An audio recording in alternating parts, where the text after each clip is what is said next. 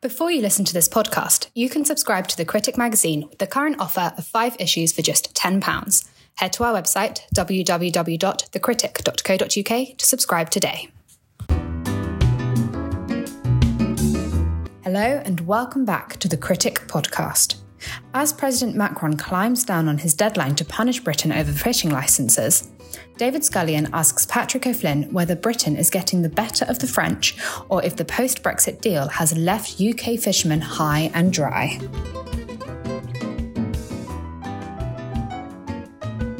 The issue of fishing has been a bone of contention between the UK and the EU since the UK joined the European Economic Community in 1973 and also joined the Common Fisheries Policy. But recently, this has flared up again. A British trawler was seized by France because it was not on an EU list of vessels that had licenses to fish in French waters. Now, the British government said the trawler had been granted a license, but didn't know why it wasn't on the list. I'm delighted to be joined by Patrick O'Flynn, who is the former political editor at the Daily Express. So I've got that right, Patrick? Yes, that's right. Yes, and has been a UKIP and later Brexit party, and then also later, if I get this right, SDP MEP in the European Parliament. And I wasn't in the Brexit party, as it happens, although I was a firm supporter of them in those 2019 elections. Apologies for that. And he has written an article for The Critic recently about this fishing war. Patrick, just explain briefly, what's going on. Well, my interest really is the fact that most of our broadcast media and a big chunk of our written media too are just quite incapable of seeing anything through any lens other than Britain is isolated, Britain is a renegade, Britain is losing. Because on this fishing dispute with France, as the Foreign Secretary Liz Truss made clear, we have been enforcing the trade and cooperation agreement, the clauses with regard to fishing exactly as envisaged. And there are just a few dozen French trawlers were not able to show they had fished the relevant British waters before and hadn't yet had licenses come through. Now, it really wasn't Britain that was behaving in some kind of reckless manner. The idea as well that we are isolated, that fell down as well because the French government invited the European Commission and all other EU countries to gang up with them to bully Britain with that famous line from Jean Castex, the French Prime Minister, saying that they needed to show that leaving the Union was worse than still being in it. That support didn't follow from the Commission because an independent legal review process would have shown that, in fact, not just France, therefore, but the whole EU would have been acting against the trade and cooperation agreement. So what's happened is that the French bluster has collapsed. And we're as you were, with the British position having been vindicated. But you would be really struggle to find that reflected in any British broadcast media, particularly television news bulletins. So President Macron gave a deadline, didn't he, for the British to start giving out these licenses again. So did you just see that as then the deadline fell and he said, look, negotiations are carrying on, and it was a bit of a kind of, he got egg on his face over it. And do you see that as just a failure of him to get any kind of allies in the EU? I see, him getting egg on his face every week at the moment. And really, this can be traced back to a massive strop over the AUKUS deal, which was a diplomatic disaster and humiliation for France, with economic aspects as well as regards the cancelled submarine contract, the huge contract that they lost. And we're seeing at the various summits, Joe Biden having to smooth the ruffled Macron feathers too, probably a cause of some mirth among the US delegation, and tell Macron, you are our oldest ally. But he's not reversing the AUKUS agreement. And I think there's high anxiety within France that they are the country with kind of global reach pretensions, which are falling which is falling back, and the United Kingdom outside the EU, it is a key part of this new very important defence agreement in the Pacific, is almost signing off on important bilateral trade deals with big economies like India and Australia, and is now, even in the recent budget, beginning to use the freedoms of Brexit to enact some tax reforms that it couldn't have done inside the EU. So hence the nervousness in France, I think, about it not being the case that being outside the union is seen to be worse than being in it. But yeah, this wasn't supposed to happen, was it? From what a lot of commentators said, certainly the AUKUS deal. We were told that it would be Britain alone, it would be the EU, which would be united on things and be able to strike relationships with America. And certainly with Joe Biden as president, we were told that Britain would be isolated. Why is there such a disconnect between what seems to have happened, which is Britain is striking its own agreements, and what we were told would happen by a lot of the commentariat? Well, I think the crux of it is that the EU just isn't that big a deal on a global level, as everyone presumed that it was. I mean, it's losing year after year international trade share. When you look at its share of global trade, it's certainly losing ground as its percentage of global GDP.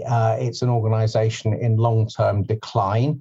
People saw the Afghanistan debacle as principally a disaster for Joe Biden, but there was a very strong case for saying that actually, if the main EU countries had pulled their weight in terms of defense spending and commitments, that this sort of fabled idea of a longer-term presence in Afghanistan, allowing it to mature and moderate, there could have been some road to run had the main EU countries done that. But as we know, they skimp on defence. They don't pay their fair share into NATO, and that underlying weakness has reduced their footprint in the world. And so a new Pacific partnership is agreed, and Britain is part of it, and the EU isn't. I think on a kind of geopolitical scale, the EU doesn't matter very much, and the freedom of movement that the UK has got, as well as our kind of more multipolar connections, whether it be to the Anglosphere, the USA, the Commonwealth, is beginning to bear fruit. Well, you say the EU doesn't matter very much, but I'm looking at a map here of British waters and the waters around Britain, and the EU seems to have got a really good deal from this fishing this fishing agreement. Before. The EU was fishing about 60% of catching about 60% from our waters, and it doesn't seem like it's been reduced very much. Why do you think? Brexiteers said a lot about fishing, and fishing was definitely a big take back control thing. Why does it seem that we're kind of granting so many licenses to French boats and other European boats? But I think that has to be seen in the overall context of the disastrous mismanagement of the Brexit process by the Conservative Party, particularly the government of Theresa May, which meant that by the time actual Brexiteers got in charge, a lot of leverage had been given away. And so you saw, two very disappointing major factors in our departure from the EU, and one of which was the state that Northern Ireland was left in, and the other, I think, was the really quite modest incremental uplift in catches available to our own fishing fleet. However, on the fishing aspect, I think that was a medium-term, albeit quite severe disappointment, and we're moving, to a roughly 25% more fish for Brits, but we're moving towards 2026 when those kind of intermediate undertakings fall away, and we move to a system of of no commitment to allow EU trawlers to fish in British waters, but annual negotiations, which will obviously have to take into account the negotiating leverage of the EU as regards where British trawlers want to land and sell their own fish, and as regards the EU's ability to take other reprisals if we just attempt a complete lockout. But nonetheless, I would expect over the long term that the percentage of fish caught in British waters that go to British trawlers is going to increase. And I think that's the background to France's sabre rattling now and nervousness about it all now. So this is not, the agreement on fishing is not something you're happy with or were happy with at the time? No, I think it was disappointing. The people I talked to in sort of lobbying groups for the British trawler industry were disappointed, aggrieved, and I don't just think they were sort of making it up in order to kind of always have something to bellyache on. I think they genuinely were, and I heard actually from political sources that some ministers in the government were very disappointed with that aspect as well, and a bit kind of downcast about it. However, the sort of the rundown to 2026 is quite important. You know, there was a date there by which we could expect to assert more leverage, and 2026 might have seemed a long way off, even a year or so ago.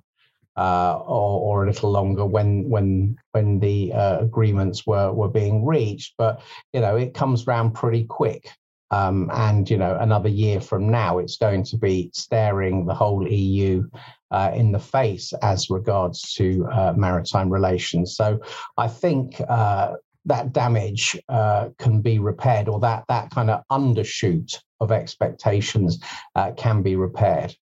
You're imagining, I mean, I guess you've alluded to it slightly, but I guess a cynic would say, 2026, Britain technically can take back full control of its exclusive economic zone of waters. But, the trade concerns will mean that won't happen. France will do some more sabre rattling, or the EU will say, oh, well, you do want to sell goods to the EU, don't you? And it won't happen. I mean, when you look at the situation with Northern Ireland, the Northern Ireland Protocol, which has been enforced for almost a year now, and the British government has been making noises about it almost the entire time, and has seemingly done very little to change it. Do you realistically think that Britain will take back a significantly larger proportion of its fishing stocks?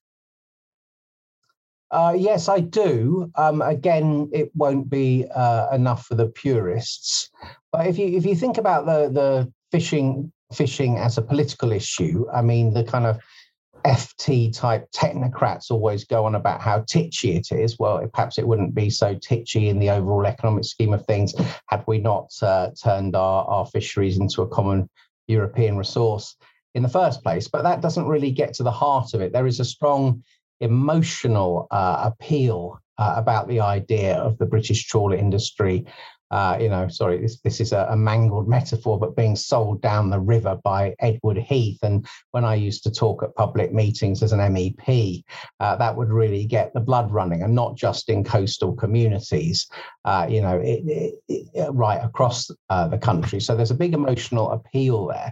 There's also an interesting factor is that a lot of the fishing communities are in marginal seats or previously marginal seats, whether you're talking, about some of the Kent seats, like the Thanet North, for instance. You go up the east coast, the lowest off seat, which is Waveney, Great Yarmouth. If you look at Grimsby, you can go all around the coast, and there's a remarkable number of seats which were held by Tony Blair's Labour Party when Labour was in its pomp, some of them still quite marginal. So I do actually see that as almost part of the red wall. And I think there's a cultural issue there for the government, which means that it will push a bit harder for concessions and progress in those areas, in those communities, than a sort of GDP bean counting exercise might indicate. Mm. Do you think that's? The Conservatives have an 80-seat majority, and do you think that will really become a big factor when it comes to the next election? Do you think they'll suddenly wake up and think, oh, we do need to we do need to sort out fishing and take what we're owed? I think they're going to have to show that they're on track as part of the wider Red Wall exercise to revive those coastal towns, and that a kind of increase in the employment related to the fishing industry would be one way of doing that, and probably the most culturally potent way of doing that, the idea of a revival of such an important part of the heritage of those communities. So I wouldn't want to oversell this as saying that Boris Johnson, will compromise the future, say, of the British car manufacturing sector or anything like that. But I do think you can expect him to be a little more terrier-like about that. And I do think with the leverage we've got with that 2026 date looming, will already be starting to come into play by the time of the next election. The referendum was 5 or so years ago, and you mentioned Ted Heath. You mentioned that you used to mention Ted Heath when you were making speeches. There are whole voting people now who don't really have much memory of the referendum. Certainly weren't old enough to vote. Just explain briefly, if you would, what was Ted Heath? What was the situation with him selling fishing? Ted Heath took us into what is now the European Union without a referendum, right? He stole the status quo from an independent Britain and locked us in. And in his desperation to do the deal to get us into what was the European Economic Community, he completely ratted on our maritime sovereignty and agreed to turn our fishing waters into a common European resource. And I think everyone in the Conservative government at that stage knew that was a pretty desperate and cynical measure, but he was so determined for geopolitical reasons to get us in and for his own idealism that he did that to our fishing stocks. And hence Ted Heath is remembered up there in the demonology of political figures among people of a certain age, and particularly in fishing towns, though not only in fishing towns. And that's a legacy that the Conservative Party, I think, finds it difficult to shake off, particularly if it wants to be seen as the kind of keeper of the Brexit flame. Ted Heath is remembered perhaps even more strongly in Scotland, though, isn't he? I mean, that's potentially a big driver towards Scottish independence, was the idea that this Conservative Prime Minister sold Scotland's fishing waters. I think it's certainly true in Scotland as well, although they have a fairly long list of grievances, including being the sort of test bed experimental ground for various Thatcherite innovations, including the poll tax. So I think it kind of gets mixed in with a lot of grievances against the English establishment and particularly the Conservative Party. But yes, absolutely, fishing is a rather bigger share of the Scottish economy than the English economy. And there are those same cultural aspects of resentment, but kind of laced in with the general Scottish nationalist movement too. Mm. And just finally, then, some of these French threats that Macron issued, so limiting access to French ports for British vessels, increasing security checks on British vessels and trucks, which would disrupt trade, and also, I think this one was most striking to me: cutting the supply of electricity to Jersey or changing tariffs on it. What should a British government be doing long term, or maybe even short term, when issued with such threats? And should that change our relationship with France? Well, I think inevitably it is changing our relationship with France.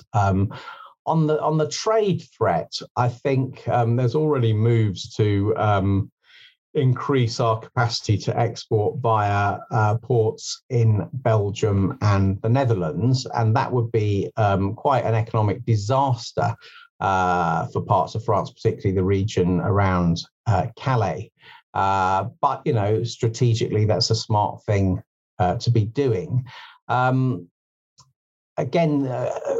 the thing that Britain needs to work at is advancing the notion, which I think is now quite widely appreciated, that it's not in the interest of the other EU nations to get caught up in French saber-rattling, which is a lot to do with the French presidential elections coming at a time when French prestige is generally in the doldrums, and when Macron faces a threat from the nationalist right. It's not really something you would expect, Poland or Hungary or Italy even to want to compromise a very major export market and the most important non-EU European neighbour, the relationship with that country, over such a French agenda. And I think there was certainly a lot of that around earlier in the week when Castex and Macron were trying to rope everyone in to this French agenda to beat up the Brits. So I think that's already starting to happen.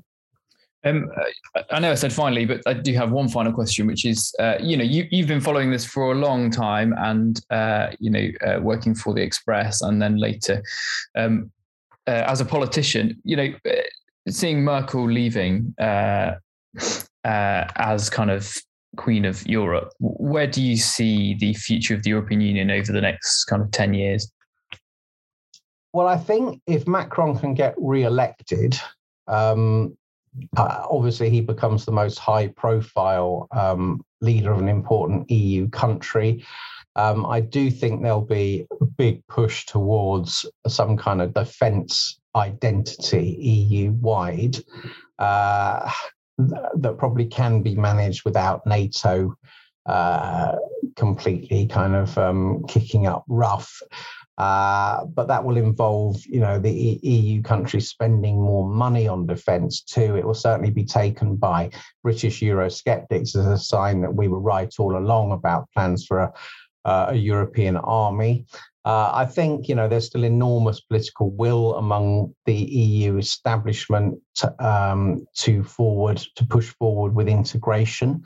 And I think, we'll see sort of more kind of monetary and fiscal restraints and integration measures to try and make the euro work a bit better. I think the interesting thing to look at is the Visegrad countries, the disputes with Poland and Hungary, particularly Poland over, what is to them apparently a shocking revelation that European Union law supersedes national law.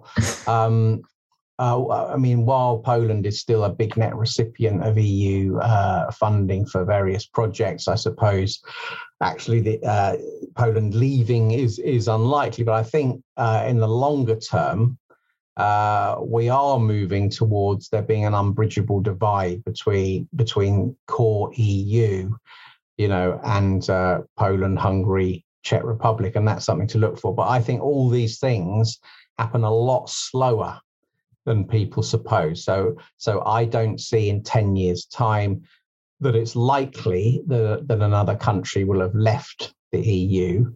25 years' time, things might look completely different. But I think there's enormous political will still there to hold it together and to keep integrating. And on a 10-year time frame, I suspect that there'll probably be more countries in the EU in 10 years than there are today, rather than fewer. Well, Patrick O'Flynn, thank you so much for coming on the Critic podcast. It's been a pleasure. Thanks, David.